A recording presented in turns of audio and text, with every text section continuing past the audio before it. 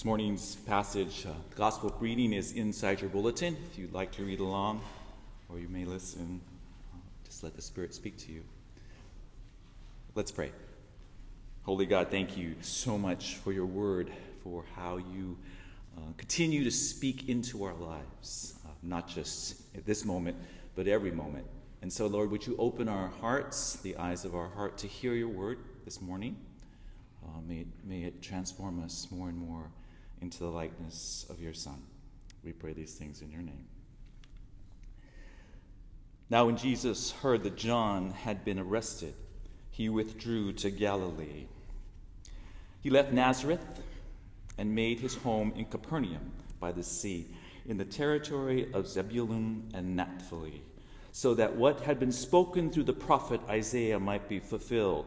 Land of Zebulun, land of Naphtali, on the road by the sea, across the Jordan, Galilee of the Gentiles. The people who sat in darkness have seen a great light. And for those who sat in the region and shadow of death, light has dawned. From that time, Jesus began to proclaim, "Repent, for the sovereignty of heaven has come near." As he walked by the Sea of Galilee, he saw two brothers, Simon, who is called Peter, and Andrew, his brother, casting a net into the sea, for they were fishermen. And he said to them, "Follow me, and I will make you fish for people." Immediately they left their nets and followed him. As he went from there, he saw two other brothers, James, son of Zebedee, and his brother John, in the boat with their father Zebedee, mending their nets, and he called to them. Immediately they left the boat and their father and followed him. Jesus went throughout Galilee, teaching in their synagogues and proclaiming the good news of the dominion of God and curing every disease and every sickness among the people. Just what makes that little old ant think he'll move that rubber tree plant? Anyone knows an ant can't move a rubber tree plant, but he's got high hopes. He's got high hopes. He's got high apple pie in the sky. Hope so anytime you're getting low, instead of letting go, just remember that ant.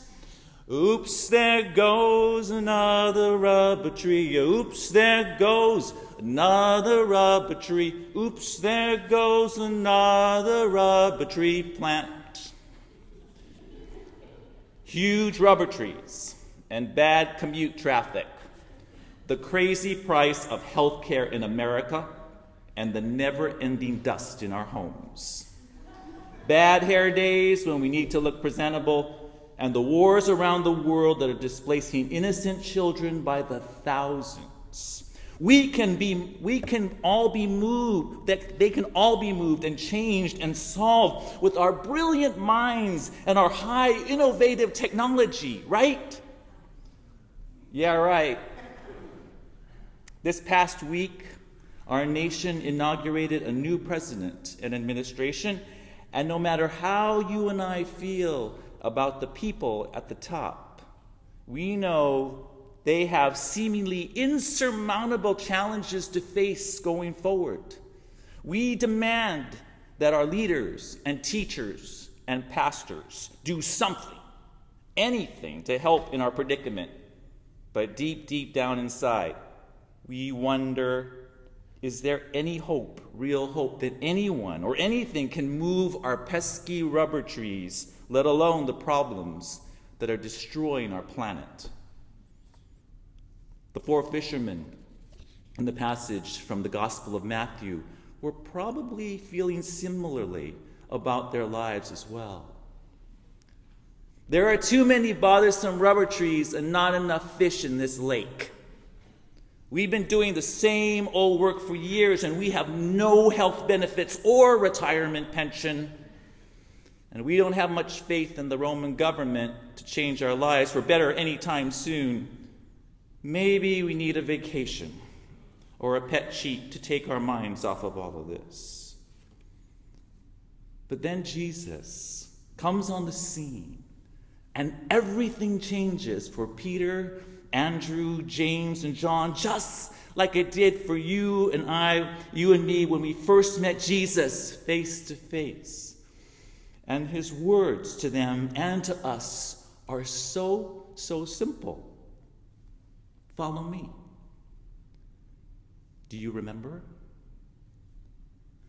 Do you remember what it was like when Jesus called your name and asked you to follow him? Are you out of your mind, Jesus? Of course, I will follow you. Oh my gosh, this is so great. You are so great, Jesus. I can't thank you enough for calling me. I love you so much. Think about someone or something you can't wait to see or to do. Think about it. How do they, or how does the thing you want to do with all your might, how does that make you feel?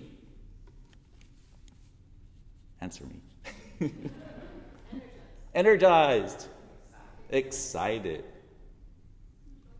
Joyful. Good. What else? New. Good word.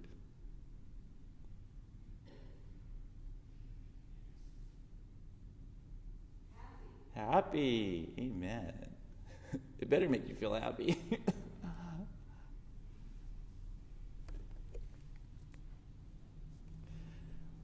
Amen. We feel energized and awakened and full of high hope. Hope that comes from a place deep inside of us. Because you see, what that person or that thing we love and Jesus all do at the end of the day is they awaken the light that is already in the fishermen and in us. We, you and I, and everyone, we are the light of the world. Amen? Amen. Jesus' call to you and to me is how the light gets out. We spent the whole time in Advent talking about how the light gets in. But when Jesus calls you and me, that light then goes out. The light that you are, the light that's in you, gets out. Last summer, my husband and I, Mark and I, went on a very long road trip to Denver, Colorado. The reason for our incredible journey was the quadrennial gathering of all the gay and lesbian choruses throughout the U.S. and the world, with over 6,500 people in attendance. But for me, taking that trip was definitely God's calling. My Abba's voice calling me to not only go with Mark, but to drive to the Mile High City and back in an SUV full of props for the San Francisco Gay Men's Chorus's performances at the convention. This is a crazy, insane idea. Because for those of you that don't know my dark secret, I was born with a horrible directionally challenged gene. You can be absolutely sure that wherever I'm supposed to be headed, I will be traveling the opposite direction. What was I thinking when I said I would do this? To make matters worse and to push my anxiety level completely over the edge, Mark was placed in the hospital for some inexplicable dizziness and pain he was experiencing in and near his eyes a week before our departure. How would we ever make it to Denver with our rubber trees and hats and canes without one or both of us literally falling off the wagon? The trip turned out to be one of the most life-changing experiences Mark and I have ever been on in our lives. There was miracle after miracle to witness at every turn along the way, including that of getting lost and turned around again and again and somehow finding my way back to the road I was supposed to be on all along.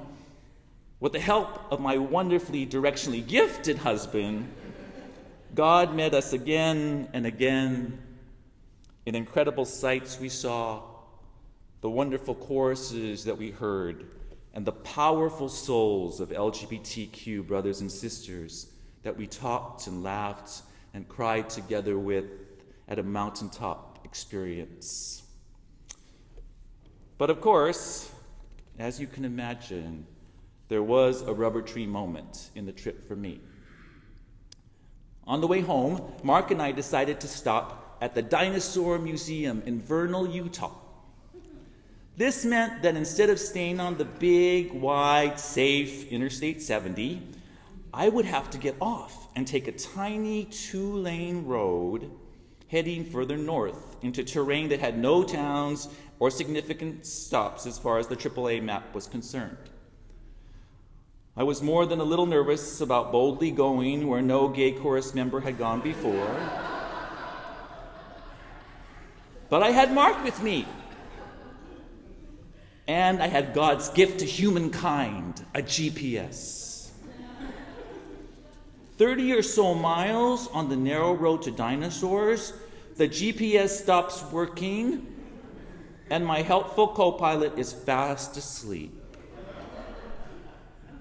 I kept driving, but something felt vaguely wrong to me. Vernal and home are to the west. I made a sharp left, so much so that Mark woke up for a moment and then went back to sleep. Now I was nervously heading west because I had no idea what road I was on and or whether this would lead to Dinosaurs or whatever. Some time passed and suddenly something happened. My fear subsided and I finally noticed the scenery all around me. It was breathtaking. There was a winding river next to the road, and the trees and the fields and flowers in bloom were all beyond description. And now, with no co-pilot or GPS, in the midst of the most amazing drive ever, I hear the voice of the one that called me here in the first place. Isn't this so much fun, Melvin? Driving without knowing where you are going. Isn't this crazy road trip to Denver and back the best time ever? Because you see, Melvin, this is what this trip is all about. It's not about depending on maps or GPS or people, but trusting me and the light I have created you to be from the beginning of time. You did it. You are doing it. You drove to Denver and back. Trust yourself and let your light shine.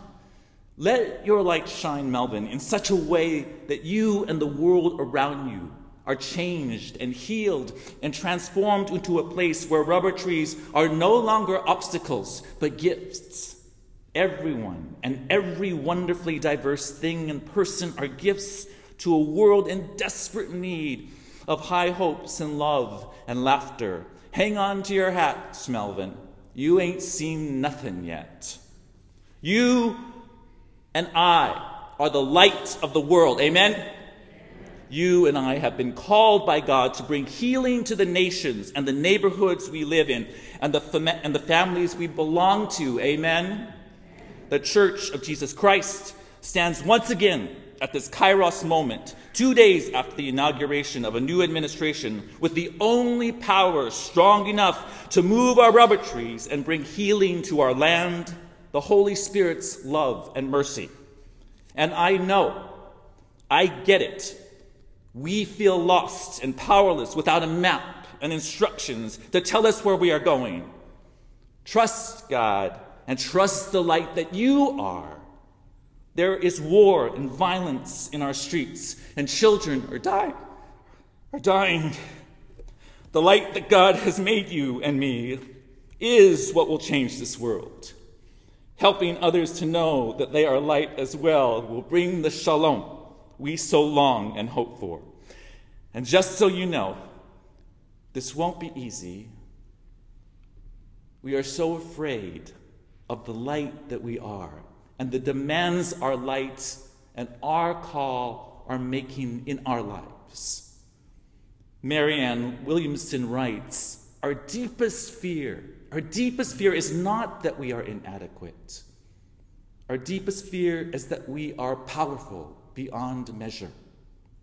It is our light, not our darkness, that most frightens us. We ask ourselves, who am I to be brilliant, gorgeous, talented, fabulous? Actually, who are you not to be? You are a child of God. Your playing small doesn't serve this world. There's nothing enlightened about shrinking so that other people won't feel insecure around you. We are all meant to shine as children do. We were born to make manifest the glory of God that is within us. And it's not just for the some of us, it is in everyone. Jesus calls fishermen and you and me to follow his lead and make manifest the light and glory that is in our hearts and souls. Jesus says, don't panic. Breathe. And look at the miracles that are already happening in and around you. You and I have high hopes because God is already at work in ways and places we've yet to know or imagine. You and I have a high hope that is based on relentless love and explosive mercy, which is out of this world and is exactly what this world needs now.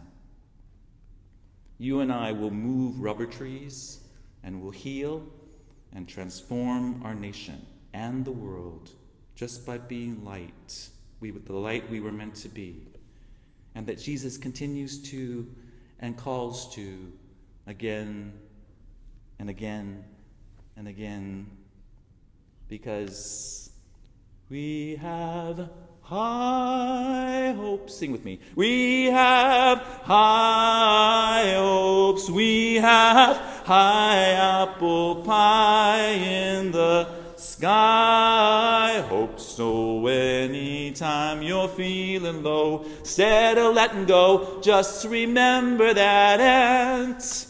Oops, there goes another rubber tree. Oops, there goes another rubber tree. Oops, there goes another rubber tree plant. Amen.